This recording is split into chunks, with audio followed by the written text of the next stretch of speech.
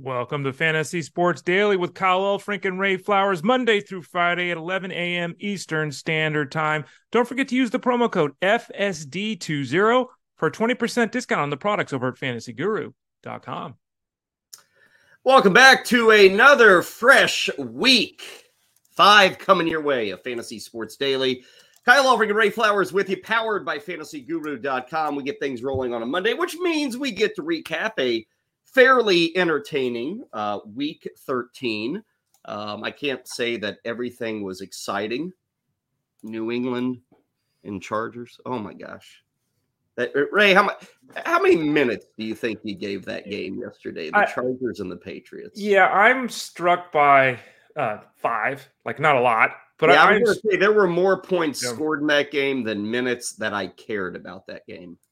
Yeah, that game brought home the fact that there's just some crappy NFL football right now. Mm-hmm. And if you're not a fan of the team, there are some games that are borderline unwatchable. There's some bad stuff going on in 2023. But there was plenty of good stuff, most notably wide receivers. Like every week, we get points from wide receivers. We had some good quarterbacks, running backs, of course, even some good tight ends. But maybe you're the person who was let down by some efforts on Sunday, or maybe you're the person celebrating on this Monday morning. It is great to have you with us. We will be with you for the next hour plus. Ray and I will go game by game on that Sunday and give you our takeaways from week number 13. And then before we get out of here, we'll check in with Ryan Clifford, talk a little Monday Night Football. We've got one more game this week that will feature Cincinnati taking on Jacksonville. And we'll even sneak in a little baseball because the winter meetings have begun in Nashville, Tennessee. Had a bit of a surprising trade in baseball last night. Maybe we'll get some big name free agents with some new deals this week. So we'll take a preview of what to expect in Tennessee. As for yesterday, the headlines as we see them on this Monday, Green Bay, a huge win against the Kansas City Chiefs, and Jordan Love continues to make strides, as does Christian Watson until he kind of overstrided and had late injury. So we'll talk about that. 49ers looking pretty darn good against the Philadelphia Eagles. If you took a chance on Devin Achane, you won on Sunday in week 13. Tyreek Hill, I don't think we can have a Monday show without talking about the latest exploits from Tyreek Hill. We'll check in on the Houston Texans, who got a huge effort from Nico Collins. Unfortunately, it was colored by the loss of Tank Dell, who is lost for the season. Couple of young tight ends continue to make some strides. Mike Evans continues to make history, and the NFL continues to give us injuries. Derrick Henry, Amari Cooper, Ramondre Stevenson, Brian Robinson. Ray, yesterday might have been, of all of our 13 weeks this season, I can't recall another week where we had more significant in-game injuries, like where guys who were starting everywhere just left early. If you had any, Henry still got his 100 yards. He still got 2 touchdowns. But a lot of these guys left so early that it really beat you up when it came to final point totals. We have injuries every week, and we have guys missing games. But in terms of guys that were healthy enough to start on Sunday, we had a lot of guys fail to make it through week number 13. It was I don't know if it was the worst, but it was bad. And it was so bad that I even lost Jerome Baker in my IDP league, who got injured on a tackle attempt near the goal line when his teammate ran into him. So, yeah, it wasn't just the offensive guys either. It was the guys on the defensive side of the ball that were dealing with some physical issues in week 13. You know, it kind of had me wondering, and I don't think I would be in support of this, Ray, but it had me wondering, maybe we should just take the idea of starting lineups and throw it in the trash and just play teams. Like a best ball kind of? Yeah, not really. No. Okay. Get all the points from your 14-man roster or what, but all 14 guys start. Now, as soon as I thought that, Ray, the attraction and the agony of fantasy football is lineup decisions. You know, but the idea of losing guys mid-game and not having any options, and I just kind of was thinking out loud to myself, like literally talking to the walls yesterday. I wonder if we should just scrap the starting lineup and just say you play all your guys. Like, here's my team against your team, and let's see who gets the most points. The problem that I see with you, and we didn't talk about this before the show began, the problem I see with this is this would invalidate handcuffing, because there's no point to have a guy on your bench that's only going to get 3 points if everyone kind of counts. It would lead to more roster churn which again, some people love that. So maybe that is something that people be interested in. But I think that there certainly should be / could be a place for the team point totals, for the bench point totals, as long as everyone knows what the setup is going in. I think you can make that case. I wouldn't really want to do that, but I can understand it, Kyle. Well, and you'd also have to invoke a rule of which Ray and I have never been in favor of, because a lot of leagues have rules like this, but limiting the number of guys you could have at a certain position, i.e. quarterbacks. 3 bench quarterbacks. Because obviously the way you roll the league is I'm going to have 7 QBs on my bench. So you'd have to probably limit it to 2, maybe a max of 3. And again, I'm not in favor of it, but it just got me thinking of maybe a better way. But we'll leave that for the off season as we continue to try and think of better ways. Best way to save at Fantasy Guru, FSD20. You see it right there. 20% off of everything. And of course, if you're looking for some DFS or even season-long NFL help, we've got that package, which is on sale for the rest of the season. $99.99 will take you through the remainder of 2023 and into January with the playoff football coverage. So make sure to check that out. Okay, Ray, let's get rolling. And we don't usually start with Sunday Night Football, but I am going to start there on this Monday. Got to say, it was an impressive win. And I don't know if last night told us more about the Packers or more about the Chiefs. I would argue probably more about the Packers because we know what the Chiefs are. They're a championship contender. Maybe they aren't as sharp or as ahead of the game as they have been in recent years, but they're still one of the top 3 or 4 teams, I think it's fair to say, in the NFL. Green Bay last night as the home team, Ray, came out and really dominated, had a great game plan. They had long drives, and Jordan Love looked the part. And we are seeing in the last month, Ray, some certain growth from Jordan Love. And it reminds us, again, everybody wants to make big decisions on these QBs and say, oh, they're no good, or wow, the Packers made a mistake. So you got to let it play out. And I think you and I have been pro Love for a while. Like, you got to see what this guy can do. And I'm not saying, the last 4 weeks, oh, this is what Jordan Love. What I'm saying is the skill set's there, Ray. This guy's not overmatched. He's got good, he's got bad, he's got strong games, he has weak games. But overall, you can win with Jordan Love. I think that has been proven. And I think for the Packers' sake, they're in a pretty decent spot looking forward with Jordan Love. Yeah, I think that if I had to give a critique, I think he needs to clean up his mechanics. And I've said this previously. I don't know if this is from watching, Aaron Rodgers for a couple of years or what, but Love's mechanics aren't very good. And he does rely on improvisation and arm strength. And there are quarterbacks that do that and do it tremendously well, right? I'd like to see him, square up his body, his shoulders, his hips, get things moving toward his target, stepping into the ball and all that kind of stuff. But the end result right now, even with him out not doing that, has been very good. Like you said, the last couple of weeks in particular, Thursday on Thanksgiving, last night, he's looked sharp. And with the quarterback play on a weekly basis devolving in the NFL to the point where we're going to start calling high school kids in because this is just awful. Like, there's such bad quarterback play across the land. Yeah, Jordan Love, if you're the Packers, you might have been a little nervous at points this season, but right now you've got to be feeling pretty good about him. And as a fantasy player, I don't know if I'm to the point where I say, Jordan Love's been in my QB2 all season, and now I'm thinking about starting him. It'll depend on matchups and injuries. I will say, Ray, to end the season, Giants, Bucks, Panthers, Vikings, and then if you play Week 18, the Bears. They're not a tough matchup coming up for Jordan Love.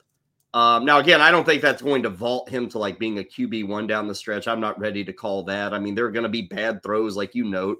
He's still learning. Last night was good. It was a step in the right direction. Something we got to be slightly concerned with is we finally get around to seeing Christian Watson do things again.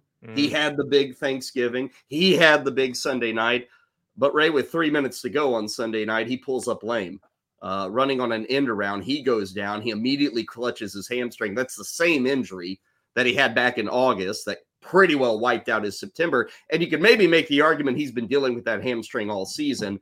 Knowing his history, Ray, I'm kind of worried about the next week or two for getting Christian Watson back on the field. Yeah, Watson's been a really tough one this year because anyone that drafted, a lot of people that drafted him probably dropped him at some point because he really hadn't done anything. And then as you note here, with the ascension of Jordan Love and with the way things are kind of evolving in the offense for the Packers, he's now, Watson, taking that step to being that every week starter, and here we go again.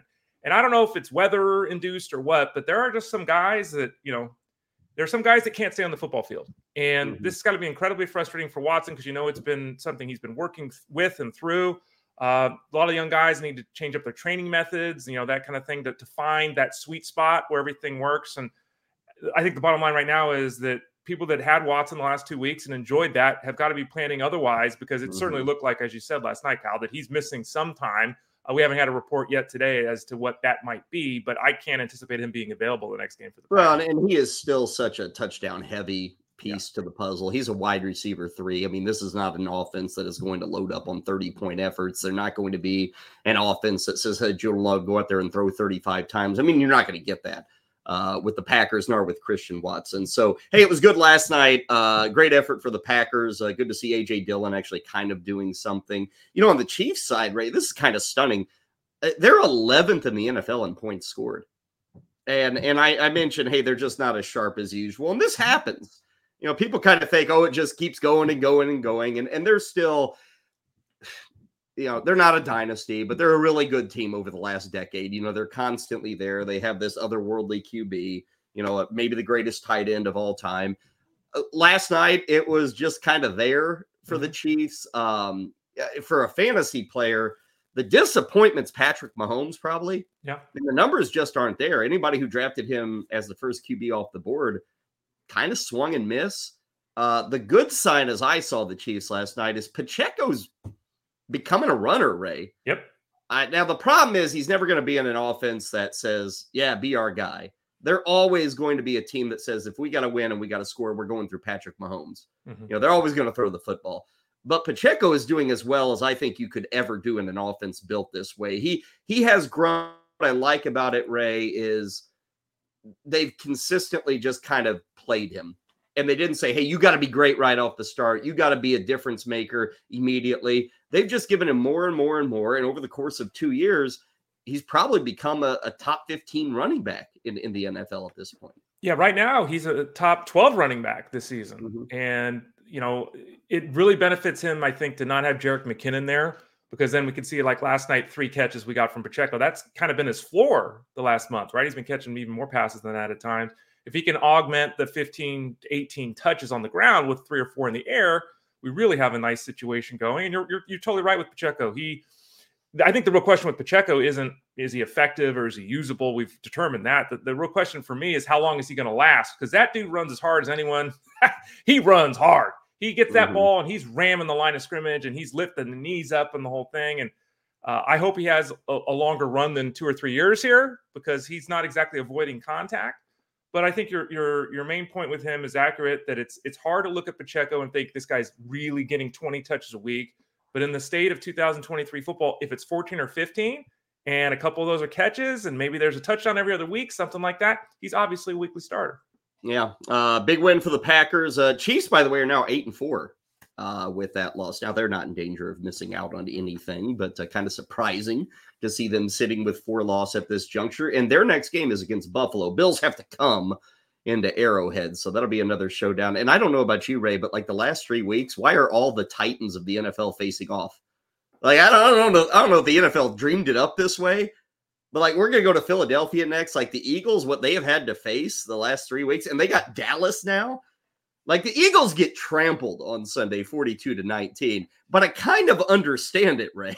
I mean, this Eagles team has had to battle the best of the best with Kansas City, with Buffalo, with San Francisco, now with Dallas. And you see Kansas City, facing all these good teams, and San Francisco's got a really tough run coming up. Buffalo has had to go through a buzzsaw. It's kind of wild how this has all matched up here in the month of November and now early December with all these great matchups. And it kind of makes the league top heavy. Like there's like 2 or 3 good matchups every week. And then honestly, the other 10 are pretty ho-hum. I mean, there are games that matter like Houston and Denver. Right. But really, the best of the best are facing off. And then you have just the rest of the NFL taking up 90% of the schedule. Well, they do, we always laugh at the strength of schedule. And for those people that have listened to Kyle and I for years, thank you. But we used to be the first people to break down the schedule for the upcoming season. It would come out when our show was on the air and we'd predict, what would happen for the course of the season. The strength of schedule stuff, whatever. But when you're at the top, you play a tough schedule. And when you're at the bottom, you play an easy schedule. And so there's a lot of those teams that could be, 6-11 might end up 9-8 because of the way the schedule's set up, and they might be in playoff contention. So the league plays a part in this with the way they set it up. But like you said, the Eagles in particular, I mean, they've had a rough road. And like you said, they got boat raced yesterday. They got stomped by the 49ers. I mean, look at a team like Houston. It's a fun story, but they've really played nobody. They just haven't. They played Baltimore in week 1, got destroyed. Jacksonville, okay, that's in their division. Other than that, I mean, I'm sorry, Broncos are solid. They'll make the playoffs maybe, but they're an average team at best. But you've played Arizona and Tampa and Carolina and the Saints and the Falcons and the Steelers and the Colts. Coming up, you've got the Jets, the Titans, the Browns, the Titans again, and the Colts. Like that schedule. And again, it's very impressive what Houston is doing. And kudos, to the head coach for everything he's done, making the move. D'Amico Ryans making the move from San Francisco to Houston. Nobody, that schedule was known 6 months ago, and nobody said, "Oh gosh, that's a 10-win schedule." But Ray, they're going to win 10 games. Houston is, and they get a big win yesterday against Denver. The run of 300-yard efforts by C.J. Stroud is over, but Nico Collins exploded. Ray, I call him Tyreek Hill Jr. And he hasn't done it for years like Tyreek Hill, but look at the yards per catch. Nico Collins is like 16.8, I think, per reception. Even Tyreek Hill, even after yesterday, where Tyreek Hill had 130 yards on 2 catches, Tyreek Hill's under 16. Nico Collins is sniffing 17. He was huge yesterday, but probably the big news coming out of that game, Ray, is the loss of Tank Dell, who has not been a superstar, but has been a big piece to the puzzle, not only for the Texans, but also fantasy players. He's done for the season, fractured fibula on a very unfortunate injury. I don't know how Tank Dell gets into the middle of an offensive and defensive line, but it happened on a touchdown run. Unfortunately, he was rolled up from behind, and he's finished for the season. Noah Brown's 21 yards a catch too, by the way, Kyle. But 0 yesterday. Yeah, right. That was a nice one. Well, it'll be different moving forward now because I'll have an opportunity. The Dell thing, I don't know why a guy who's 5'8", 165 pounds is blocking in the middle of the line. I don't understand it either, but bottom line is he had hurt. It's a terrible injury for the NFL. It's a terrible injury for the Texans and for obviously fantasy folks who had Dell on their team. Nico Collins is now the undisputed number 1. Noah Brown is I think the number 2, despite what we saw yesterday from him. And I think the real question now becomes, does Robert Woods or John Michie kind of become the 3rd? And this is an offense, and we've seen it all year long, and we've talked about it all year long. There has been a wide receiver of their top 4 guys hurt every week. Mm-hmm. Every single week. And this is the first catastrophic injury, but it's like these guys are in and out. And C.J. Stroud continues to be effective. They continue to be in football games, as you noted here. But the takeaway, again, is Collins and Brown, I think they're basically weekly starters for most people at this point. And then it's a determination that we have to make in the fantasy game who that 3rd guy is, and if Dalton Schultz can get back on the field for the next game or not. Well, and if you're playing DFS week after week, you always kind of look at Houston because they are putting up big numbers. Stroud's throwing a lot, and Collins has had his moments. Dell has had his moments, obviously Noah Brown. But the other frustration with Houston, outside of trying to guess which receiver is going to go off, is now in the backfield, Ray. And I guess we just have to admit that they're going to use Dameon Pierce. And I don't really know why. Devin Singletary in the 2 games without Pierce lapped him. I mean, he looked the part. And I'm not here singing the praises of Devin Singletary. I didn't expect him to go over 100 yards in those 2 games without Pierce. But you now see Pierce back in this lineup. And maybe it's good for Houston, but bad for us. But Ray, Dameon Pierce is getting work. And Devin Singletary is kind of waiting on scraps. That appears to be the way they want to run it down the stretch in Houston. Yeah, and over at fantasyguru.com, the whole team writes a trending article that comes out each Monday. And I do 2 of those games each week. And one of the games I had was this game with the Texans. And I obviously hit on Devin Singletary. And, he's in the trending down section, not surprisingly. I think that, yes, Pierce is going to be involved. We always knew that. There was always the threat that Pierce would be kind of used at the goal line. But really, the interesting thing is Singletary's still getting the work at the goal line. He's in the mix, at least, for short yardage stuff and goal line stuff. But Pierce got more touches. Pierce was more involved than anyone anticipated, to the point where he was more involved than Singletary. I think also a concern for Singletary is that Dare Ogunbowale was also involved. So it's one thing to say, Pierce, you're the short yardage guy, get us 1st and 2nd. Singletary, you're our 3rd down guy. if Dare is involved too, that takes also away from Singletary. So he's losing carries on early downs. He's losing receptions and opportunities to run routes on third downs to Ogunbowale. It's a tough spot. And right now, Singletary went from going, 20, 100 and a touchdown a couple of weeks in a row to being a guy you can't even utilize moving forward. I don't know how you'd end up starting him at this point. Well, and for people who have both, because, maybe they followed your advice with handcuffing, right now Pierce is the starter, Ray, if you've got both. I mean, you just have to go in that direction. And I don't have a whole lot of faith in Damian Pierce. But if he's going to get, what do you have yesterday? 15 carries? He didn't do anything with him. He landed in the end zone and broke the leg of his teammate. I don't know if that's a win or not, but he's getting the work and he's getting the football, and they are giving him the opportunity. Again, 22-17, Houston holding on for that victory. For the Broncos, it was just a really quiet offensive day. Kind of disappointing. Russell Wilson doesn't even get to 200 yards. I kind of looked at this game and thought we would see the Broncos have to air it out a bit more, have to throw down the football field, just because simply the Texans, that's what they like to do. But this game played a lot slower than I would have guessed going into it. Because even CJ Stroud didn't even throw 30 passes. Neither of these QBs threw for 30 passes, which is kind of rare. Unless it's like, Bailey Zappi against Tim Boyle. You expect both quarterbacks, or at least one of them, to throw over 30 times. Neither of them doing it yesterday in that Houston win. Let's go to Philadelphia, Ray. That was a big showdown between the 49ers and the Eagles. And I would say near perfection on the San Francisco side. Last Friday, you and I were hanging out here, and we were coming off the Thursday night affair between Seattle and Dallas, and we kind of made the statement again that DK Metcalf, you got to play him. I don't care about the matchup or anything, or what he's done, you play him. And even when we were making that statement last Friday, Ray, we brought up the name Deebo Samuel. Yep. And saying, hey, even when it's not great, you still have to play him. He's a difference maker. He can do it in a snap. And what do you know, Ray? We saw that in week 13. That was Deebo Samuel at his peak. The dude had 7 touches. He had 4 targets. He's never a guy getting 11, 12, 13. He's not that guy. Yet, Ray, he still can lead the position. He was number 2 this week behind Metcalf, but he can still absolutely go off with very minimal work. And we saw that against Philadelphia on Sunday. Yeah, 7 touches, 138 yards from scrimmage, 3 touchdowns for Deebo Samuel. And you saw it. You get the ball in his hands, and he's electric. And you've commented for years, like, no one can tackle this guy. Like, one-on-one, you can't do it. And he's slipping tackles. He's running by people. And I used the term earlier, and I'll repeat it. The Niners boat raced the Eagles. They destroyed them. Like, I mean, you could have said the Niners were going to win this game. You could have made a play for that.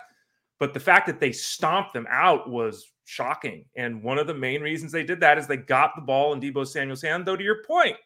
Kind of like with DK Metcalf. DK Metcalf had the 6, the 160, and the 3, whatever it was. He actually had fewer targets in that game than he'd been averaging the past month. Deebo Samuel, this is a high-end touch count for him because of all the weapons the Niners have. But it wasn't, like you said, 14 targets. It was anything like it was 4 targets. He was extremely effective as always. Brock Purdy did his thing. CMC did his thing, and it was a 42-19 slaughter fest. Well, and you're right, they were a boat race, but what's amazing is the first quarter they did nothing. Yeah. After one quarter, it looked like Philadelphia was dominating this game. Agreed. And I think the final number was 6 straight possessions for the 49ers that ended in touchdowns. And all these guys were involved. And McCaffrey did not have a huge game, but a very good game. He was still an RB1 like he always is. Brock Purdy, to me, is kind of the wild card here, perhaps, Ray. I almost feel like with the way he is playing, with the way this offense is built, he's a QB1, and that's kind of wild to say. He's not going to give you any rushing yardage, but it's weird, Ray. You could sit here and say, would you rather have Brock Purdy or Trevor Lawrence? And wouldn't you have to go Purdy? And that is a dramatic flip from just 3 months ago. And that's not the only one. But Brock Purdy, I think, Ray, has just become so efficient, and he's got so many weapons. And, of course, Shanahan's, doing his magic with the play calling. And it's not going to be 4 touchdowns and 300 yards every week, but it just seems like he's a better bet for that than even a guy like Trevor Lawrence, who coming into the season, you thought he'd be the guy with 300 yards and 4 touchdowns. He hasn't done that once this season. Yeah, and Trevor Lawrence, we've talked about previously here on the show. He's been a disappointment given the expectations. He's played a little bit better the last couple of games, but still, there's room for growth there, I think, with him. But Purdy, We had him ahead of Lawrence this week in the rankings over at fantasyguru.com. And Purdy, it's so interesting to me because I think I made this statement previously. I'll do it again here. Brock Purdy and Tua Tagovailoa are the same guy. Tua gets all the accolades, right? Mm-hmm. He does national championship. He gets all the accolades, all this kind of stuff. He does the exact same thing Brock Purdy does. And it's funny because there's that connection with the coaching staff for both teams, but they just scheme things up. They get guys running all over the place. They get motion and all this kind of stuff. The quarterbacks drop balls in zones. The receivers catch the ball and run like the Dickens. And that's what they do. And, you see how effective it can be. And it's so fascinating to me that everyone talks about Tua and Tyreek Hill. Fine. But the Niners, Brock Purdy's doing the same thing. He's just as effective, if not more effective. Look at the numbers, right? Yeah. And the Niners, the Niners are 9-3. And, there was a wobble there, right, with the Niners a little bit in the recent past. But now, would you want to play the Niners or the Dolphins? I'd rather play the Dolphins. If I was and we talk a lot about efficiency. Let me give you a perfect example here. Who has thrown the least passes in the NFL this year? Which team? It's San Francisco. They're 32nd. They've thrown the least. Despite that, they are number 3 in points scored this year. They are number 3 in yardage this year. They are 7th in passing yardage. That's efficiency, folks. They are 4th in passing touchdowns. Ray, those things don't compute that you could be 32nd in pass attempts. They've thrown fewer passes than the Jets. Wow. Fewer passes than the Browns. Fewer passes than the Falcons. Those are teams that have no business throwing the football.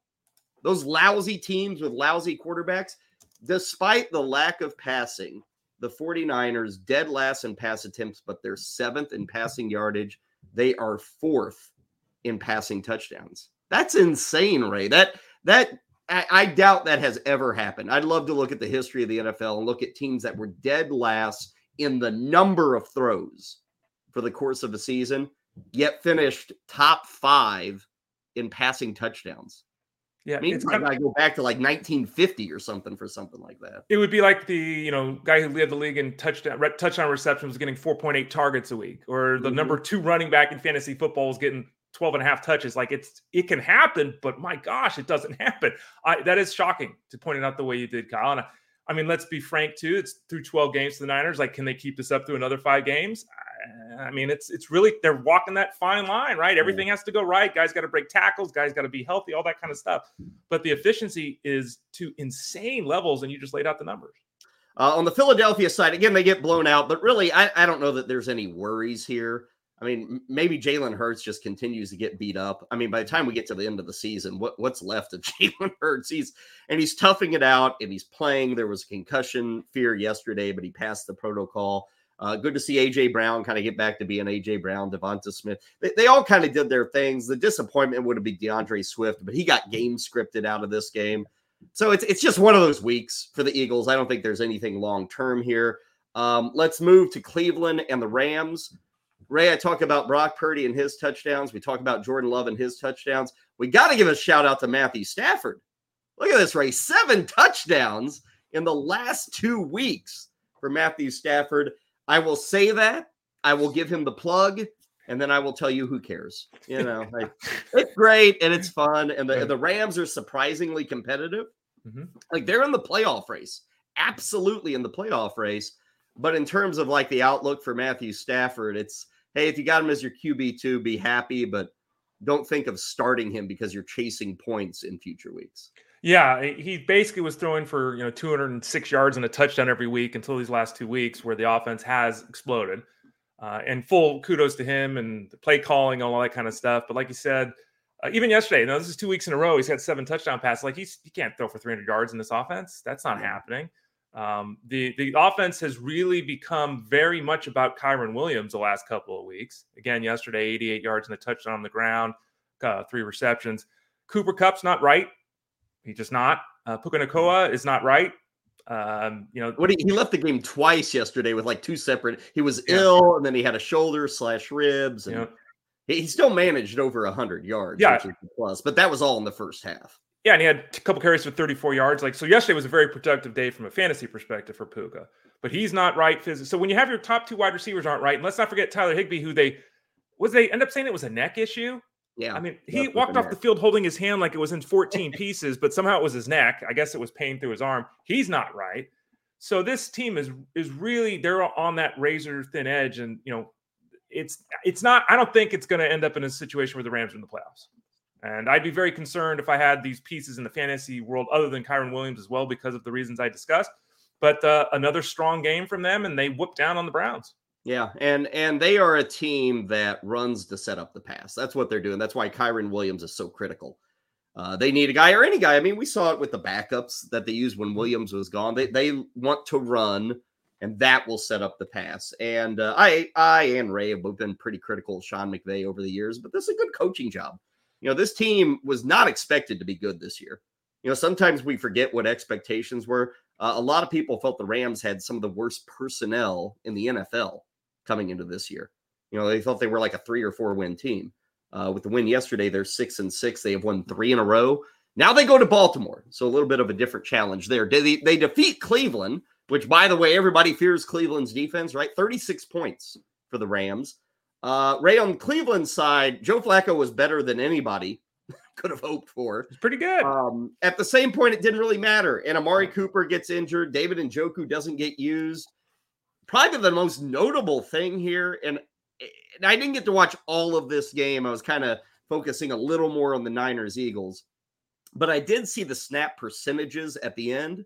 And you can look at the box score. And Kareem Hunt and Jerome Ford, it was 50-50 yesterday between those two. It appears, and Ford's not been bad since taking over for Nick Chubb. He's kind of an every week starter, but it's probably a little less than people were hoping for. Kareem Hunt, slowly but surely, Ray, kind of working into form, working into this offense, and definitely stealing some of the work from Ford that we thought would go his direction. Yeah, and it's interesting because Ford is a top 20 running back right now, I think. I didn't look at the numbers this morning, but I think that's accurate. He had the touchdown reception yesterday from Flacco. They lost Nick Chubb. Let's not forget that, right? They lost Nick Chubb, arguably the best running back in football. They lost him, and they've gone with kind of a two-headed monster. Ford plays more snaps, and he runs more routes, but Hunt's always around. Hunt oftentimes gets as many or more touches. He's utilized at the goal line an awful lot. Hunt doesn't do anything. I mean, he hasn't really done anything like in 3 years. He doesn't do anything. He gets what's blocked. He gets in the end zone. Okay. But you're right. It is enough of a concern that, with Ford, you're never super excited. I think we had him ranked Ford this week, 22nd, something like that at running back. So again, you got your touchdown and, so he's in kind of that zone where it's like I just said, you play Ford. You're not looking for huge efforts from him. I think another exciting thing is Cedric Tillman. Because of the injury to Cooper, Cedric Tillman ended up leading all the wideouts for the Browns in snaps, in routes run, and he was second in targets. So maybe the youngster, depending upon the health of Cooper, is someone that might be able to help down the stretch. Yeah, is it an ad, though? It's like if you're doing it with Joe Flacco, and even if Cooper's out, it's like, man, I guess, we're all looking for the playoffs. It's very late in the season. I don't know if any of us are finding starters floating around on the waiver wire. I guess if you were to add Tillman for $2-3, fifth receiver, it's one of those you hope you never have to break that case, Ray. You never want to have to use Cedric Tillman, but I guess there'd at least be some thought to the proposition. So Cleveland comes up short there, still in a pretty good spot despite. I would say this, Ray, was Joe Flacco was that the best quarterback game that we've seen from a Brown QB this year? It might have been. I mean, it wasn't worse. I'll tell you, it wasn't the worst. And I, there were moments that Deshaun Watson looked better, but entire games, maybe not. Well, we might have thought we were done with Joe Flacco forever. Obviously, we weren't. You also might have thought you were done with Trevor Siemian forever. We are not. Trevor Siemian comes into the fourth quarter for the Jets, 13-8, Falcons over the Jets. This is truly one of those games where neither team deserved to win. Neither team played well. I don't even think the defense has played well. I mean, you shouldn't be giving up 8 points to Trevor Siemian and Tim Boyle. Trevor Siemian came in the fourth quarter, Ray. He had 3 fumbles. He fumbled on every snap. Yeah. He only lost 1, but he had 3 fumbles. This game was bad. I mean, I don't even know where to start. I guess with Atlanta, it's more of the same. I credit to Arthur Smith. Maybe he's at least using Bijan Robinson. The efficiency's crap, but he's getting work. Desmond Ritter's not very good. The offense is not very good, but they're in the driver's seat for the playoffs.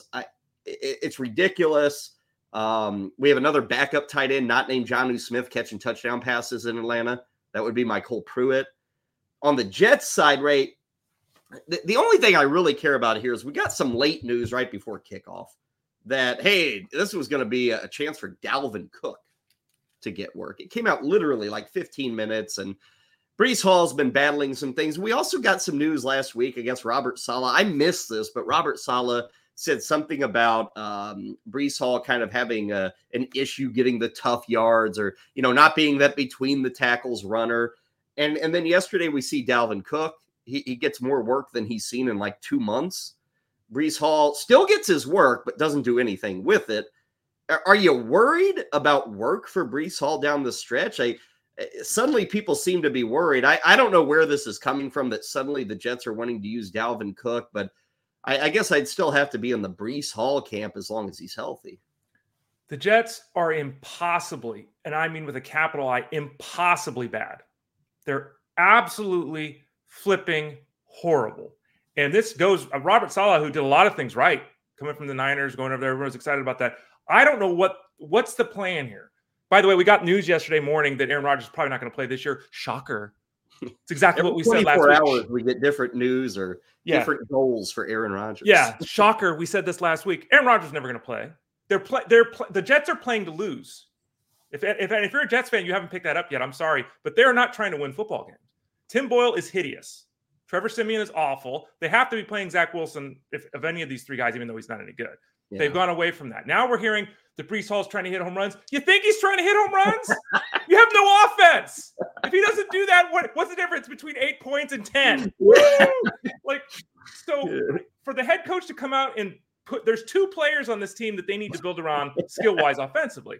It's Wilson and Hall, right? That's for the head coach to come out publicly and say, whoa, and then to give Dalvin Cook, what is the coaching staff doing? They're either losing, tanking on purpose, which again, okay, fine, or they've imploded this team so much to the point they're going to have to blow it up in the offseason, Kyle, because this is disastrous. This doesn't make any sense. They're impossibly bad. Yeah.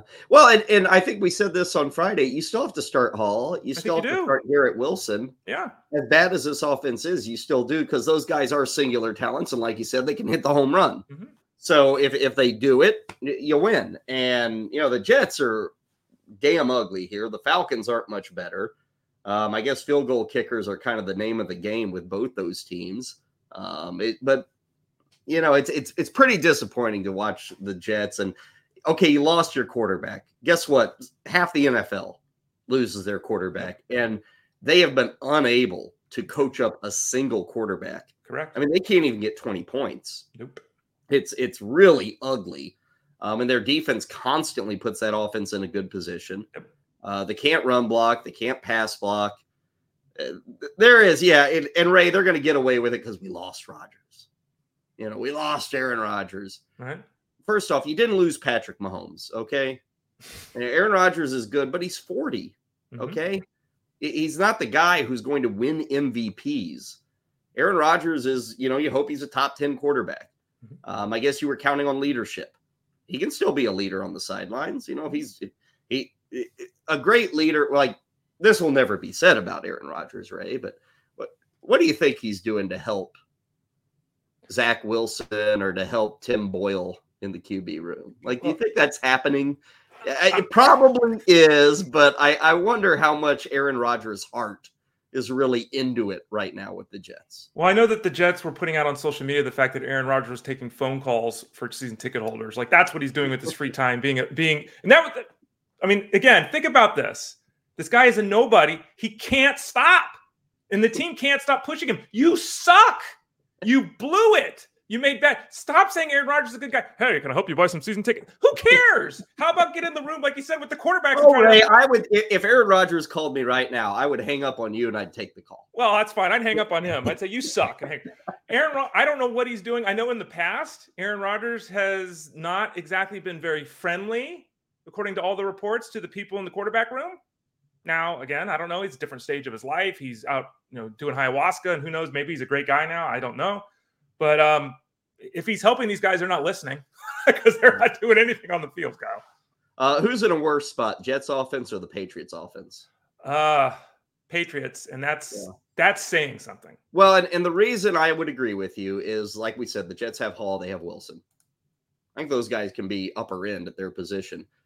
Patriots don't have that. And the only guy who came close, they lost yesterday. And the Ramondre Stevenson injury rate did not look good. Ankle injury. He fumbled on the play. I think he's doing MRI today. Wouldn't be surprised at all if he misses time or if he goes on the IR, which means that Zeke Elliott, Ray, jump on board the Zeke Elliott train, right? He got 21 touches yesterday. He's going to get another 20 on Thursday against the Steelers. Yeah, they don't have anybody. Like Ty Montgomery is going to start to be involved here. Oh my God, Ty Montgomery.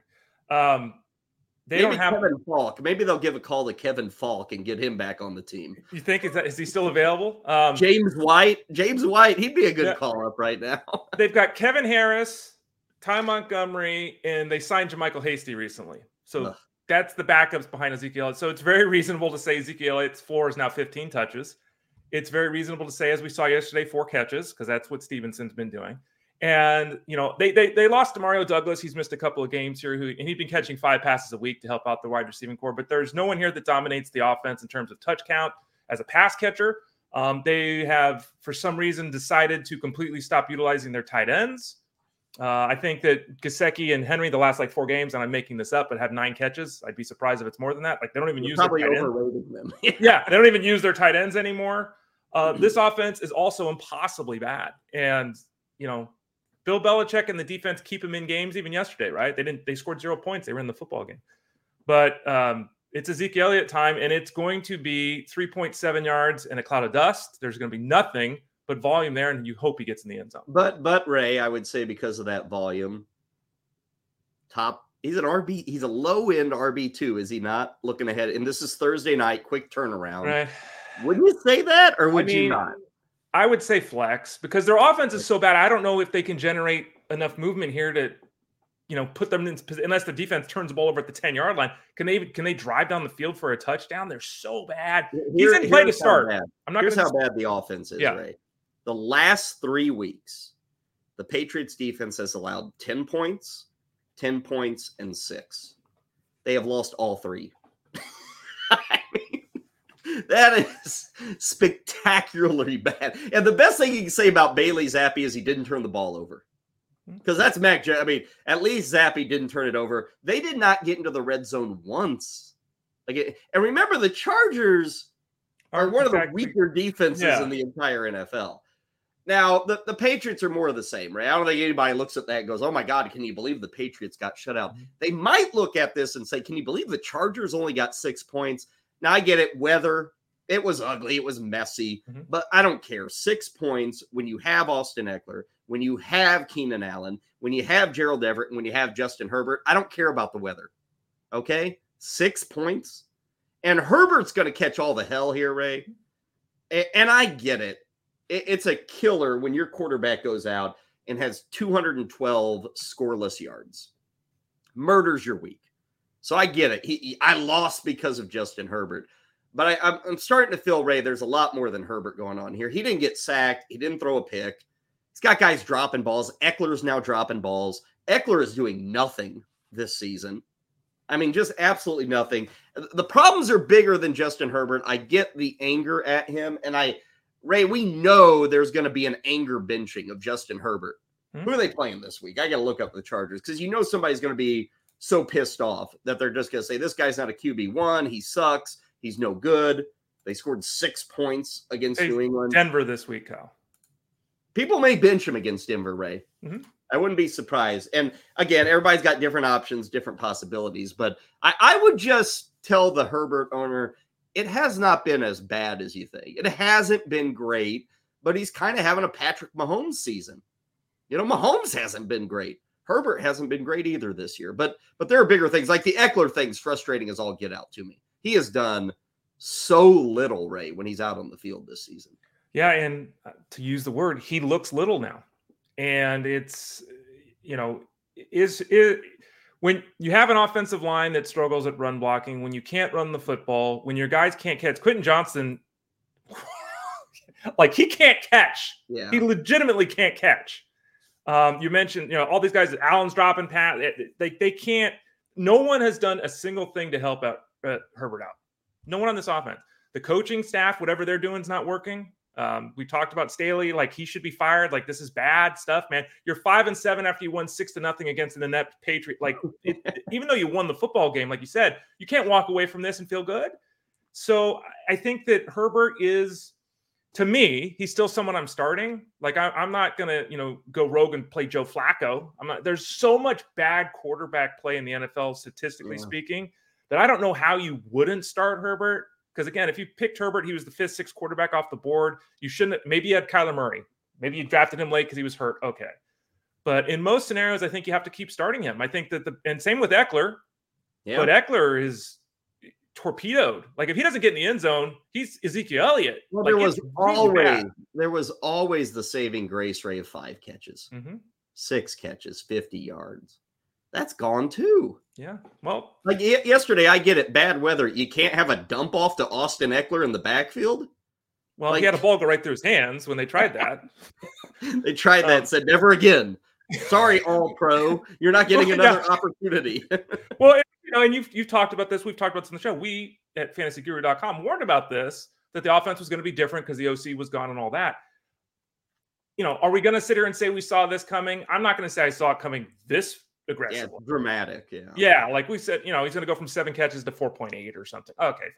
But this offense, like you're saying, it's just bad. And it's gotten to the point now where if Austin Eckler, look at his last handful of games, 2, 4, 2, 5, 2. He's averaging 3 catches a game. That's not even half of where he was at last year. And that just doesn't work in fantasy.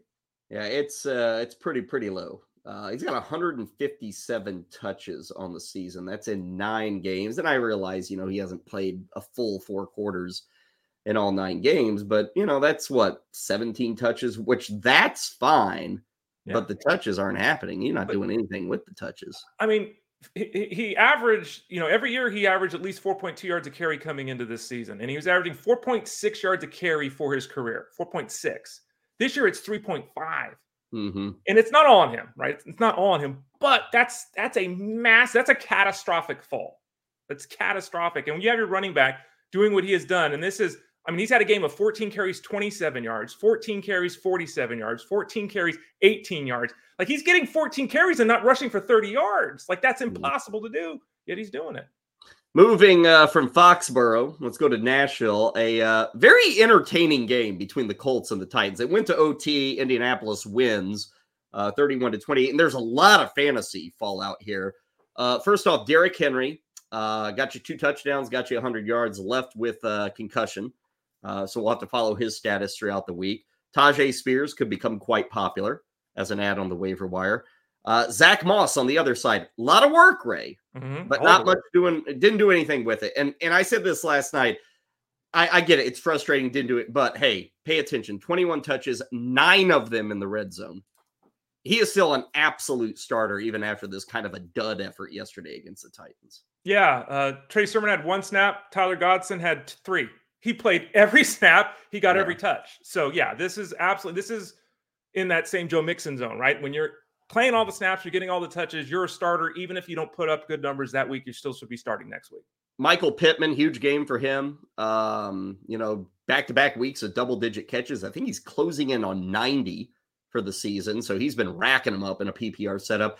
And Gardner Minshew, Ray, he's over 300 yards. He has 2 touchdowns. It's kind of like Stafford. I really don't care. If people see this game and they see the moments, like he had the early touchdown to Alex Pierce, the game-winning touchdown to Pittman. Between those 2 moments, it was junk.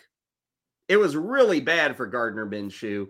I wouldn't get carried away. I mean, 302 sounds good, but folks, you're talking about a desperation backup. To me, he should be throwing for 300 yards against the Titans, honestly. Correct. I mean, he threw the football 42 times in this game. Right. So I wouldn't get carried away. I kind of see this as a one-off. They are not an offense that is built to score 31 points. Remember, it took them 5 quarters to get to these numbers. So that was a little misleading. And just pointing that out with Minshew, if somebody has a Herbert and Minshew combo, don't start telling me Gardner Minshew is going to start over Justin Herbert this week. Don't do that, Ray. Agreed. Will Levis, okay. Everything else on Tennessee kind of junky. I don't know. Am I missing something with the Titans, Ray? It's so boring. I mean, DeAndre Hopkins is DeAndre Hopkins, but I guess Tajay Spears. That would be the question. Right. If Henry's out, Spears, is he kind of in that Zach Moss mode where he's going to get 20 touches for the Titans? I mean, Tajay Spears had 13 of his touches yesterday. And what do you have altogether? 20 touches. He had 13 of them in the fourth quarter and overtime. Like he became the offense once Henry left with the concussion.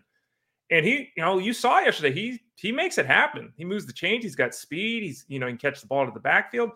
And I'll say it just to say it. If you had Henry and you didn't have Spears and he's on the waiver wire, you blew it. You should have been handcuffing your guys. And this is another example of that. If Spears is available on the waiver wire because the Henry owner wasn't smart, people are going to break the bank potentially, because it depends on records and everything like that. But this is week 14. The majority of fantasy playoffs obviously start next week in week 15, or 2 weeks from now, week 15.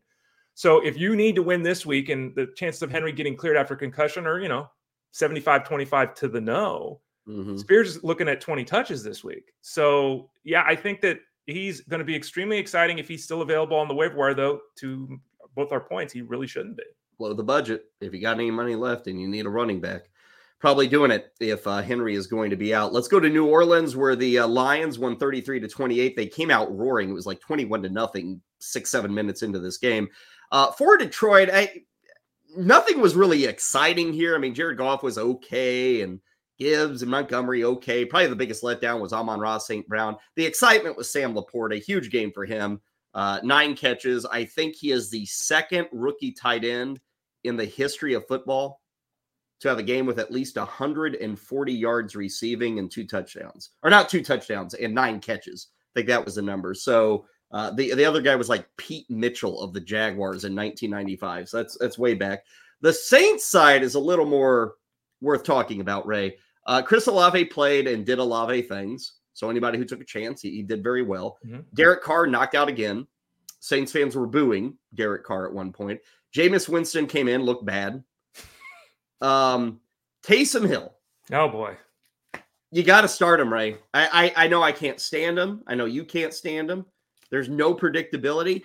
It's actually becoming a little more predictable with Taysom Hill, to where you can pretty well say, Ray, he is going to get 10 to 15 touches a week, and he's going to get goal line work. And because of that, he belongs as a starter, whether he's tight end or a running back, whatever you got him listed as.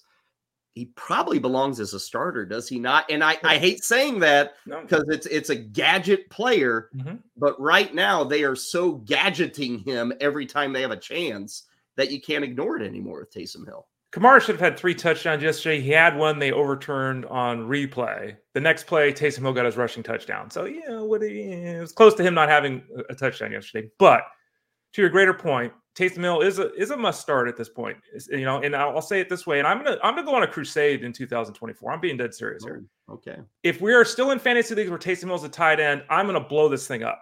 Because Taysom Hill does not play tight end. I don't know if he's played a snap as a tight end this year. He doesn't play tight end. This would be akin to us being in baseball and saying, "Oh, you know what? Yeah, that Garrett Cole's pretty good as a pitcher. I'm going to play him as catcher today." Shohei Ohtani's a second baseman. Yeah, he doesn't play tight end. Jared Goff, what position? He's eligible at wide receiver in my league. He doesn't play tight end. So stop this. It's so amazingly stupid that providers continue to perpetuate this. He doesn't play the position. And we've talked about this. If Taysom Hill, because I know he's going to be listed as tight end next year, then Deebo Samuel needs to be listed as a running back. Yeah. I mean, he plays as much or more. He's got way more of an argument to be a running back than Hill does as a tight end. Yeah. So now, what about Hill as a quarterback? He still takes snaps. Yes. In the shotgun, Absolutely. So you can use him as a quarterback. He's a quarterback. There's no one in the backfield behind him. That's a quarterback. Okay, so because of the way he's utilized, because of the continual injuries with Carr, because of the fact that Jameis Winston just flings balls. If Jameis Winston starts, Chris Olave is going to get 14 targets. He had some wide open receivers that he missed by 5 yards yesterday. Olave made that great catch near the goal line where he had to adjust and spin back, and so I could even see a scenario where Taysom Hill starts throwing 5 to 10 passes a week. Right. So, yeah, Taysom as a starter. It's a loophole that let's exploit. Fine. but it's awful for the game of fantasy football because it's just a bastardization of what we're trying to do. We're a few minutes away from Ryan Clifford joining us, DFS preview. We'll also get to some of your questions in a bit. But let's get to these other games on Sunday. Arizona 24, Pittsburgh 10. Kenny Pickett knocked out. Good chance Mitchell Trubisky. In fact, not a good chance. It is going to be the case. Trubisky's going to be the quarterback on Thursday for that game against the Patriots. I don't know if that changes much of anything for Pittsburgh, Ray. I mean, if you're somebody starting Najee Harris or Jalen Warren or Deontay Johnson or George Pickens, the QB change literally should not change your thoughts on any of those guys. If you started them last week, you got to start them this week. I think you're right. And, I would say, honestly, it's probably, let's call it a 10% improvement. Like, it's not, I think that Trubisky does some things that Pickett can't do. He's willing to stretch the field. I think he can use his legs a little bit more. So it's an overarching point to what you said. It doesn't change anything appreciably. If anything, I think it helps a slight bit. For Arizona, James Conner, a couple of touchdowns, a lot of carries, 25, over 100 yards in his return. What was notable to me, Ray, is Trey McBride again. And I looked this up. Since week 8, the number one tight end in a PPR setup is Trey McBride. And you watch the Cardinals with Kyler Murray and you watch McBride, it's got the look of a guy who should be like a top 5, top 6 tight end next season. Like, he is a weapon. Obviously, the Cardinals dumped Zach Ertz, so they realize it. I think McBride's the real deal. Him and Laporta, we talked about Laporta, huge game against the Saints. Both those guys, I think, have emerged as very solid. I would put them in the Kittle area going into next season of guys who should be good for 5 catches, 60 yards, and maybe even blow up efforts from time to time throughout 2024. Yeah, and the Commanders and the Cardinals are both off this week in week 14. So you lose McBride this week, which is terrible as we head into the playoffs or gets ready to head into the playoffs. But your point with McBride is totally valid. And, I think this offense really needs Michael Wilson, who can't get on the football field. We haven't seen him get an opportunity, the youngster. Haven't seen him get an opportunity to work with Kyler Murray. The Cardinals have a roster that's constructed of a bunch of players, and I mean a bunch of players that are 5'9". The quarterback is 5'9". I don't think Rondale Moore is 5'9". I don't think Greg Dortch is 5'9". Like, everyone on this offense is tiny. And, if you get things going and you scheme things right and you got the right defense and the right matchups, it can work. But they need a 6'2", 230 guy out wide, because what they're doing now is everything's going to Trey McBride because everything else is gadget. Everything else, we're running around Kyler Murray and hoping he can flip. So their offense right now is Conner on the ground and McBride as a pass catcher. That's really how they're moving the ball consistently on the offensive side. You mentioned the Commanders as well as the Cardinals. Those are the only 2 teams on bye in week 14, last bye week of the season. It is, playoff week for a lot of you, but at least it's the Cardinals and the Commanders. Speaking of Washington, they were trounced by Miami, 45-15. Tyreek Hill, another massive effort for him. Ray, seriously, MVP, right?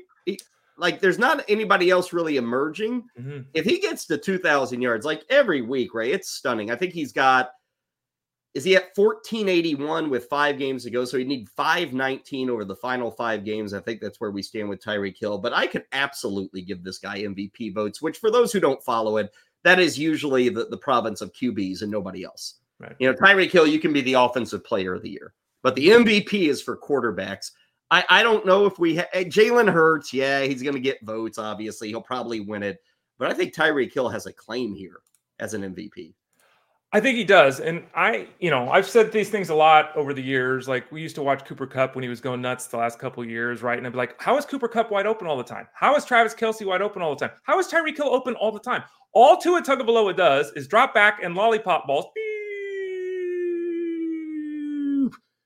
Tyreek Hill runs under it, catches it, touchdochdown. Over and over again. Scheme, baby. That's scheme. Give it credit to Mike McDaniel. Yeah. And I just, Tua's got great numbers. He's not doing anything. I said this earlier. I think Brock Purdy's just as good as Tua Tagovailoa.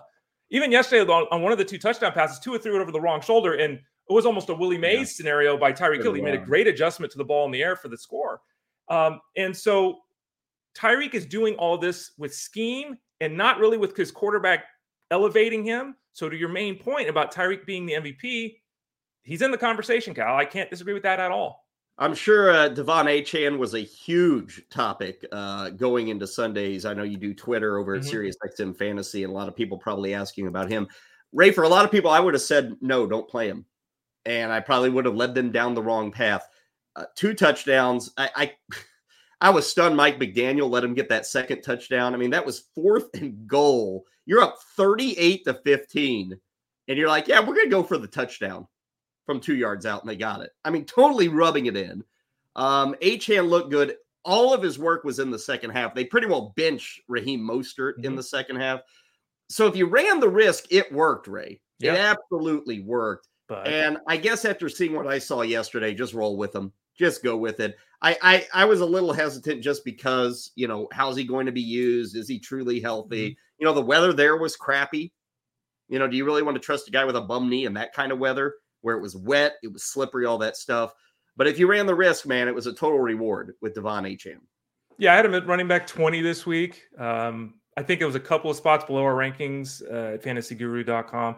But to your main point, and Jeff Mans wrote about this, Armando Marsal does the review of the week, and Jeff adds the plays you didn't see. And Jeff pointed out quite adroitly, as you just suggested, the Dolphins were destroying the Commanders. The second touchdown Achane scored was for no other reason other than to get Achane a second touchdown. It meant nothing to the game.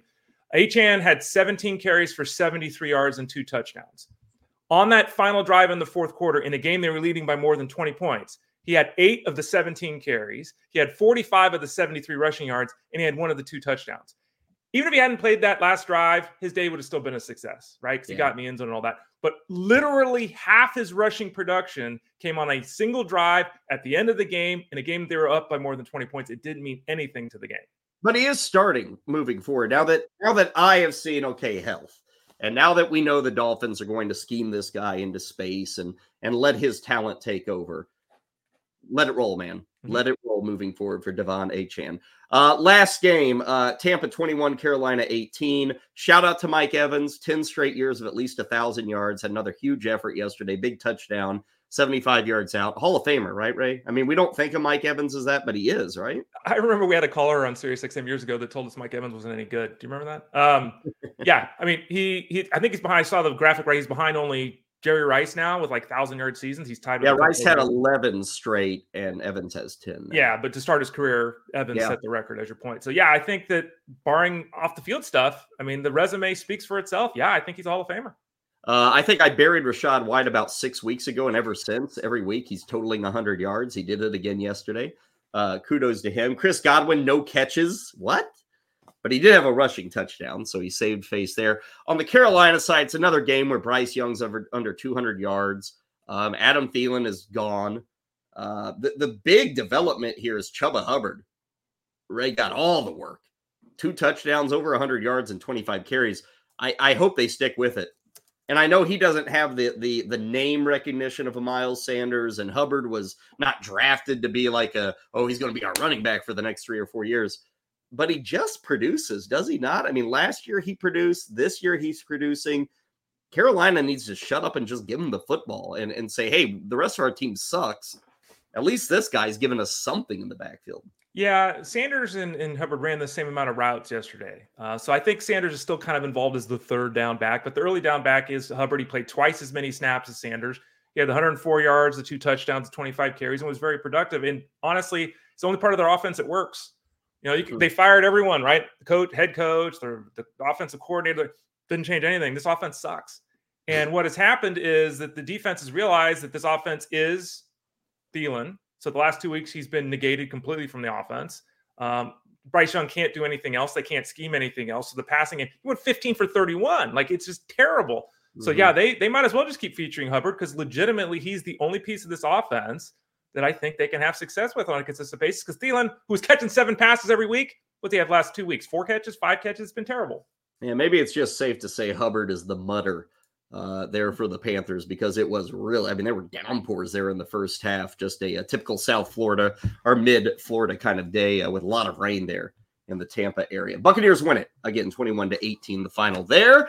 And that leaves us with but one more game to go in Week 13. It's the Monday Nighter between Cincinnati and Jacksonville. Head over to fantasyguru.com. Here in a few moments, being posted will be the Showdown article. Ryan Clifford, as always, breaking down the showdown between the Bengals and the Jaguars. And pretty well, as always, he is joining us now on Fantasy Sports Daily to give a few of his thoughts of what he's thinking between Cincinnati and Jacksonville. We'll bring Ryan on here as we get set for this 8:15 kickoff. There he is. Good to see you, Ryan.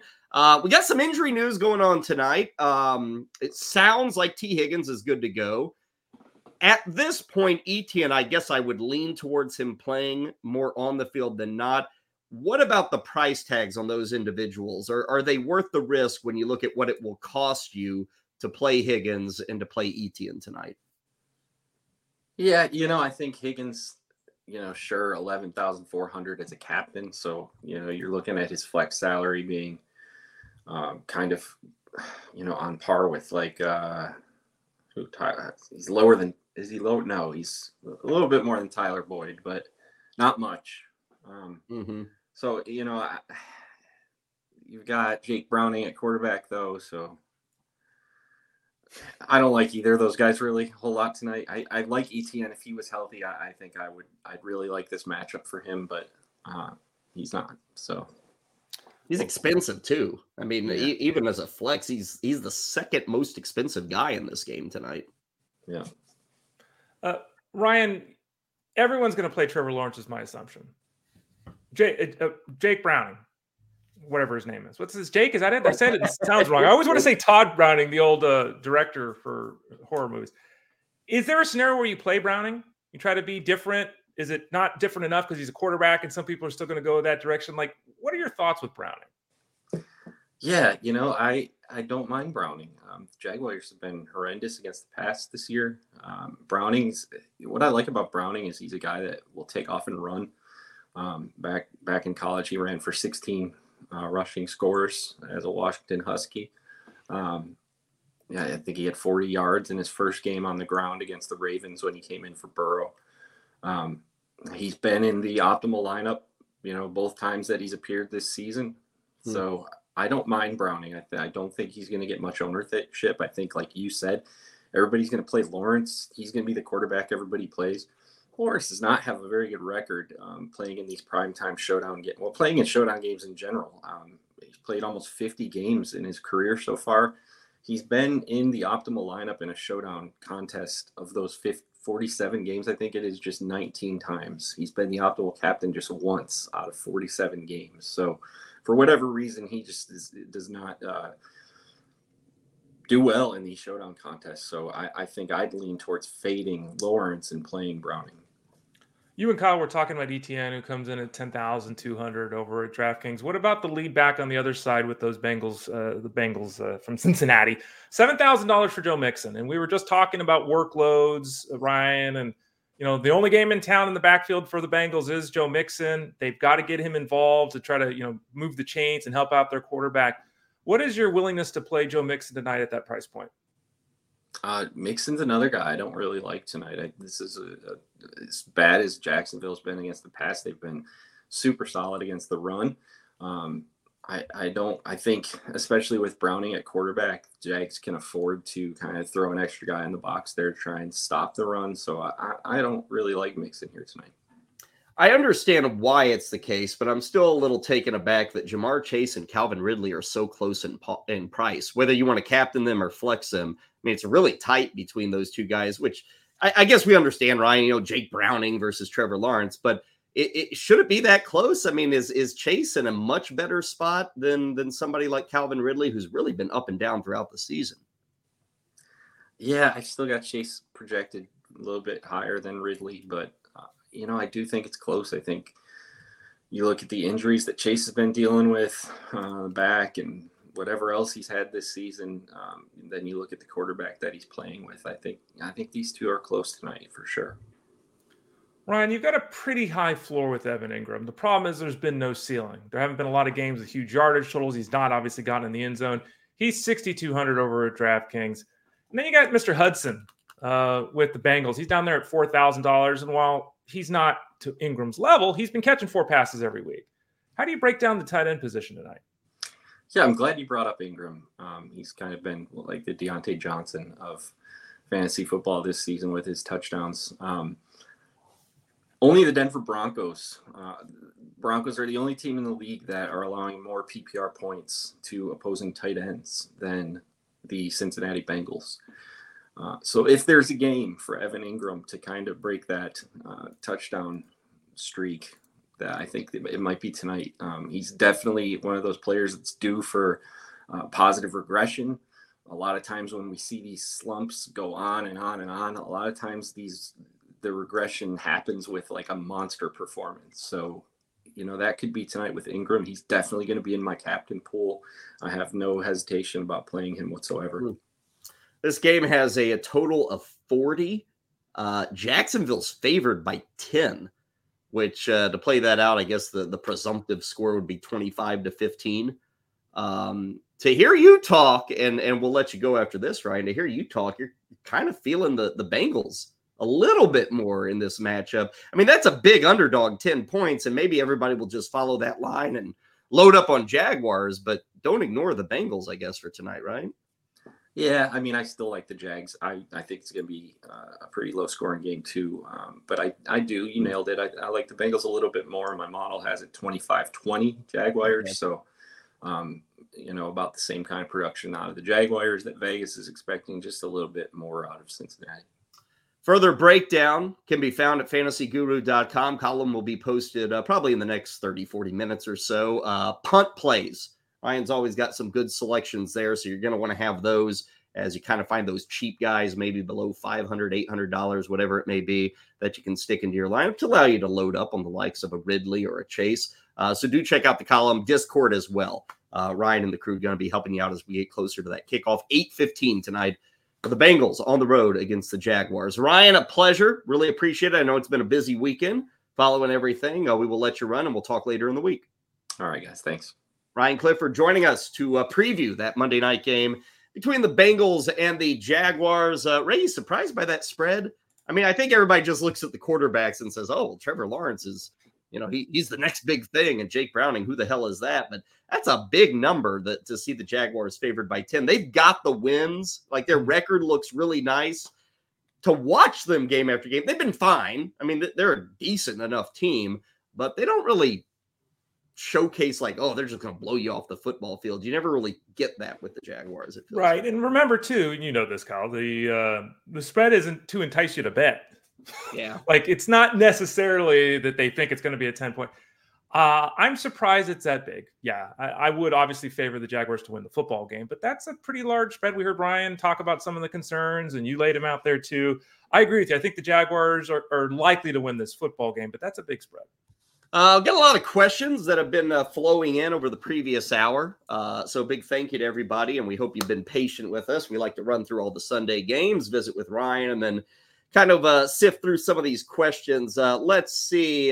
We have got David joining, saying that Justin Fields was dropped in his league. Would you drop Kyler Murray for Justin Fields? Ray, I might. No, one thing I would say, it sounds like both these guys, whoever you keep, would be the QB2. It might be just worth looking at your QB1 and kind of how the matchups fit and what weeks you'll be using. So now that's a dangerous game, because you're going to be looking 3 weeks out, 4 weeks out, playing championship weeks. Both Murray and Fields can be bad. I mean, they can. To me, Fields has a little more of like the upside of rushing, Ray, to where he can get to 30 points almost purely off his legs. I might be tempted by that upside, but again, I'd want to look at the schedules and kind of see how they fit with my normal starter week in, week out. Yeah, I would drop Kyler Murray in a heartbeat. Okay. I'm not a Kyler Murray guy. You know that. It's been that. I've said that before he started his NFL career. I look at this. They're on a bye this week, are the Cardinals, right? So you're getting an advantage there. And if you're not playing Fields, you're blocking someone else from playing them. You look at the matchups for Arizona. They've got the Niners when they come back, not playing Kyler Murray in that with any level of confidence. The Bears aren't a great defense, but it's in Chicago. And then they face Philadelphia at Philadelphia in Week 17. That's not a good playoff run for Kyler Murray. Fields has got at Cleveland this week or next week, which is not easy, but as we've seen, Cleveland's defense a little bit listing of late. Then they face Arizona and Atlanta. So I think the schedule a little bit better for Fields, and you get the extra game and you block someone. I'm grabbing Fields. Yeah, that Murray schedule's rough down the stretch because weather is really going to impact a couple of those games, I think. Let's see. James also looking at quarterbacks. Let's see. He's lost Burrow. He's lost Watson. He now has Kyler Murray on bye. Looking at adding Minshew, Joshua Dobbs, Jameis Winston. I would hold off on all the news I could ever hold off on here. Winston, I almost think is an easy no. I believe. Minshew versus Dobbs, I'd probably lean slightly towards Dobbs, but Ray, he's referencing the fact that for whatever reason, the Vikings are kind of wavering on if they even want Joshua Dobbs to be their quarterback in week 14. Yeah, we don't know on Carr. My gut read says he's supposedly had 3 injuries yesterday. My gut read is he's probably not out there, but we don't know. The Vikings head coach, this is not whisper. The head coach basically said, we're going to play whoever gets the ball to Justin Jefferson. And Kyle and I've talked about this. Like, it's very shocking that Josh Dobbs is kind of out the window. Yeah. I mean, Minshew's the safest. Minshew's the guy that, if you add, he's going to be starting. Is it a matchup, that I'm going to love? Well, it's at Cincinnati, and we'll see how things go tonight. On the road, weather, potentially all that. But I think Minshew's got to be the out if you're talking right now, because he's the only guy we know for sure is going to start. Dobbs, if he were starting, would be at Vegas, which I really wouldn't fear that. I might hold out to get that news on Minnesota. God knows they'll probably wait till Friday to tell us, though. I mean, that's just how it's going to be. I just can't imagine. I mean, they still have a shot at the playoffs. Yeah. And Nick Mullins, when was the last game Nick Mullins played? It's been a year and a half, maybe. It's just crazy they'd make that move. Robert, rest of the way, Romeo Dobbs or Garrett Wilson? To me, Ray, it's got to be Garrett Wilson. And I know it's painful. You're like, seriously, with Trevor Siemian or with Tim Boyle? But Garrett Wilson, like, what was it? 3 catches, 50 yards. Like, if Dobbs gets 350, that's kind of a good game for him. Not a great game, but a good. Wilson is still a threat, Ray, to be 80 yards every single week. And he's the only receiving option they really have. I get it. I understand how bad it's been for the Jets offense, but I'd still take the talent that Garrett Wilson gives me. Yeah, I think that Romeo Dobbs shouldn't be on the waiver wire, because especially with the news with Watson's hamstring, we'll see what that means. It's very reasonable to predict that Watson misses some time. If that happens, Dobbs probably is 8+ targets a week. So I think that, again, Dobbs should not be on the waiver wire. But if I had to make a decision here, I agree with Kyle. Garrett Wilson's got to be the guy you start. As bad as it is with that offense, there haven't been too many clunkers like yesterday from Garrett Wilson. He still is usually catching 6 to 8 passes. He's still getting 70 yards. I'd still go Garrett Wilson over Romeo Dobbs. And then finally, Sal put it in a question about 20 minutes ago. We were talking about Taysom Hill. He already has Kamara. He's wondering about adding Taysom Hill. Njoku's his current tight end. So it kind of sounds right. He's coming at this from the angle of he could put Taysom Hill as his tight end. But then, of course, you're rolling with the Saints, which aren't a bad offense. They usually play up in the dome. That usually helps their fortunes. I think stashing Hill totally. Now, I'm pretty anti 2 tight ends, but when you get late into the season, you can start to break some of these rules because you don't need a 6th receiver, you don't need a 3rd quarterback, whatever it may be, or you're blocking somebody. I would definitely be interested in blocking people from Taysom Hill. Now, would I say, okay, I'm going to start Kamara and Hill, I'm going to bench Njoku? I could reason that, Ray. Mm-hmm. It may not be my perfect solution, but Njoku, we saw it yesterday, was just a mystery to Joe Flacco. Really had no interest in throwing him the football. I think you absolutely stash Hill, and I think it's on a game-by-game, week-by-week basis, whether you start Kamara and Hill at the same time. Very surprised that Hill's on the waiver wire. Very surprised by that. I would agree with Kyle. I would add him if for no other reason to block. I think it is very difficult, if not outright challenging, to go with 2 guys, Hill and Kamara, which in essence, you're getting touchdowns from one of them. Again, we saw yesterday, both guys had that success, but it could have been 3 for Kamara if the ball hadn't been turned over, a touchdown had been turned over on review that allowed Hill to get that touchdown the next play. But it's a consideration to start them both. It absolutely is. So you add Hill. It's not an ideal roster construction, but I think you block someone else from getting a weekly starter at tight end, and that might be the person that you face in the playoffs. And a reminder, each and every week, I think on Tuesday, is it the buy, sell, hold column by our friend Rich Miletto? I think that's out on Tuesday. So he'll go through a lot of these names and kind of give you his take. We have a lot of columns going up over the next few days. Ray mentioned Jeff Mans, Armando Marsal, kind of giving their Sunday thoughts. Also, anytime you just need an answer right away, head into Discord. That thing is staffed pretty well 24/7 because Ray's up at 4 a.m. I know, answering questions in there. Actually, by the time it's 4 a.m. for Ray, it's like 7 a.m. out east. So people are waking up and they can take over for Ray Flowers. Big thank you to everybody sending those questions in. We've got just a few minutes left. And as is normally the case, we go a little extra long on a Monday. Ray, baseball winter meetings have started up in Nashville. Still waiting for some, big signings. I don't know if we'll get Ohtani or Yamamoto and some of those things, but we may see some signings, as is tradition at the winter meetings. We did get a trade late on Sunday, which was a bit surprising. Ray, Seattle throwing in the towel on Jared Kelenic. And remember, they're an offense that has lost Eugenio Suarez and Teoscar Hernandez. So Ray, they have lost 3 regulars in their lineup. They trade Kelenic. They bring in pitching that's like average. And Evan White, who we talked about last week for the contract. And the only thing I can fathom here, by the way, Kelenic going to the Braves. So he looks to be in a good spot to be a platoon in left field. But Ray, they got to be clearing house to either trade some pitching for a lot of hitting, or they're going gangbusters after Ohtani. Right. And I don't know what it is, but Jerry Dipoto always, there's something brewing with Seattle to make this trade and some of the other moves they've done this offseason.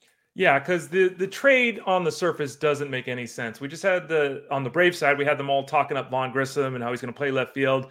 Then they basically take on a couple of moderately poor contracts in order to get Kelenic to basically be their left-handed left fielder. So the assumption being that he and Grissom will share the outfield, right? Lefty-righty thing with Kelenic being on the positive side of the platoon. But like you said, on the other side, like there's got to be something here, because for Kelenic, has he lived up to expectations? No. Still 24 years old, and he's an everyday baseball player. He's not expensive yet. Yeah, and he's an everyday player. There's no, you can do that and have a good baseball team, right? So they have to have something else in plans. And as you mentioned, their guy likes to deal. So I would not be surprised if there's something significant coming down the pipe. I wouldn't be panicked if I was a Mariners fan just yet. I'm sure something else is coming down the pipe. Yeah, the offseason is very young for Seattle.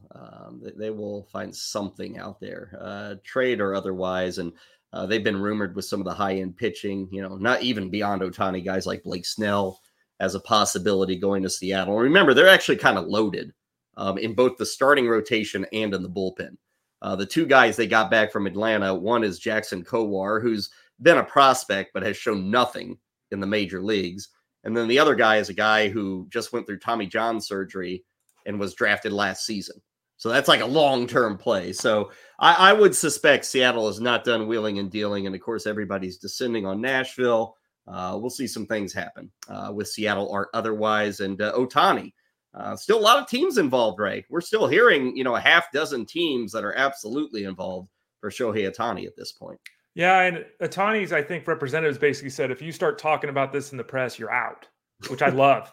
I love that, because there's been John Heyman reporting on it. He's not got nothing to say, right? There's nothing really, which I kind of like. Let's just negotiate and figure this out. It seems like the Blue Jays and Dodgers are kind of at the top. Jays? Yeah, the Blue Jays and Dodgers are kind of at the top based upon the rumors, which, again, are not verified. But there are other teams, 4 or 5 other teams are kind of circling according to reports. And, ultimately everyone's going to pay Ohtani. So it's not, what's the difference between $400 million, $380 million? He can decide that, right? The question is really going to come down to where does he want to be? Because it's not going to be for lack of suitors. It seems like a lot of teams are willing to pay. And those numbers I threw out might be really low. It might be 480 or 500 million, right? Yeah. But someone's going to pay it. And it sounds like Dodgers, Yankees, and even the Blue Jays seem to be willing to pay that price, if not other teams. Yeah, Toronto, they've also been, I think at this point, they're considered the leader for Juan Soto. Man, wouldn't you love to see it? I don't know if you can get Juan Soto and Ohtani, but man, you throw those 2 in with Bichette and Vlad Guerrero would be. Oh yeah, I mean, it's not possible. Fearsome middle of the order. Yeah, but that's like the Padres thing we were talking about. Like you can't be paying $2 billion in salaries, right? So well, and this is I don't even know if this is legal, but Ray, Toronto, they and the Braves are the only 2 publicly traded companies. Right. Toronto's what is it? CBC? Is that the television? I'm trying to think. Whoever owns the Blue Jays, it's the big television conglomerate in Canada. And again, I don't even know if it's legal, but Ray, it's like, hey, you want ownership in a TV business? we'll throw in, 200 million shares of our TV. Yeah, you'll be a 20% owner in a TV company. Maybe that's what Ohtani's looking for. We'll pay you $1 million a year in salary, and here's the rest in stock. I mean, Yeah. It'll be interesting to see how this works out too, because I wonder what the appetite for his representatives and Ohtani in particular is for a inventive contract, right? Is it I just want to get paid, or is it, hey, let's talk about this? You just gave me 180 acres of oceanfront. I don't know what they'll decide. Well, and Toronto is an extremely international city. They got people from all over the world. It's one of the more internationally, expatriates everywhere coming in Toronto. So maybe that's appealing to somebody like Shohei Ohtani. We shall see. Obviously, he's going to break the bank no matter where he ends up. We just don't. We are pretty certain he won't end up with the Pirates. That's the expectation. Rogers Communications. Thank you, Mark, for the answer. Yeah, the Rogers Center is where they play. Rogers, Rogres. Not the American spelling of Rogers. Yeah, Res. That gets guys like Ray every time that they write about the Rogers Centers. They have to spell it the Canadian style. Ray, good stuff today. Tomorrow we'll do it again. I think Justin Finsterman's going to stop in for some basketball. We'll obviously recap the Bengals and the Jaguars, and a lot of injuries to follow. So probably some updates on that coming up tomorrow. Looking forward to it, Kyle. Hope people enjoyed the show today, and they'll be with us again tomorrow. Yeah, we'll get rolling at 11 a.m. Eastern. Big thank you to everybody tuning in and firing some questions. Thanks to Ryan Clifford as well. We'll catch you on Tuesday. This has been Fantasy Sports Daily, powered by FantasyGuru.com.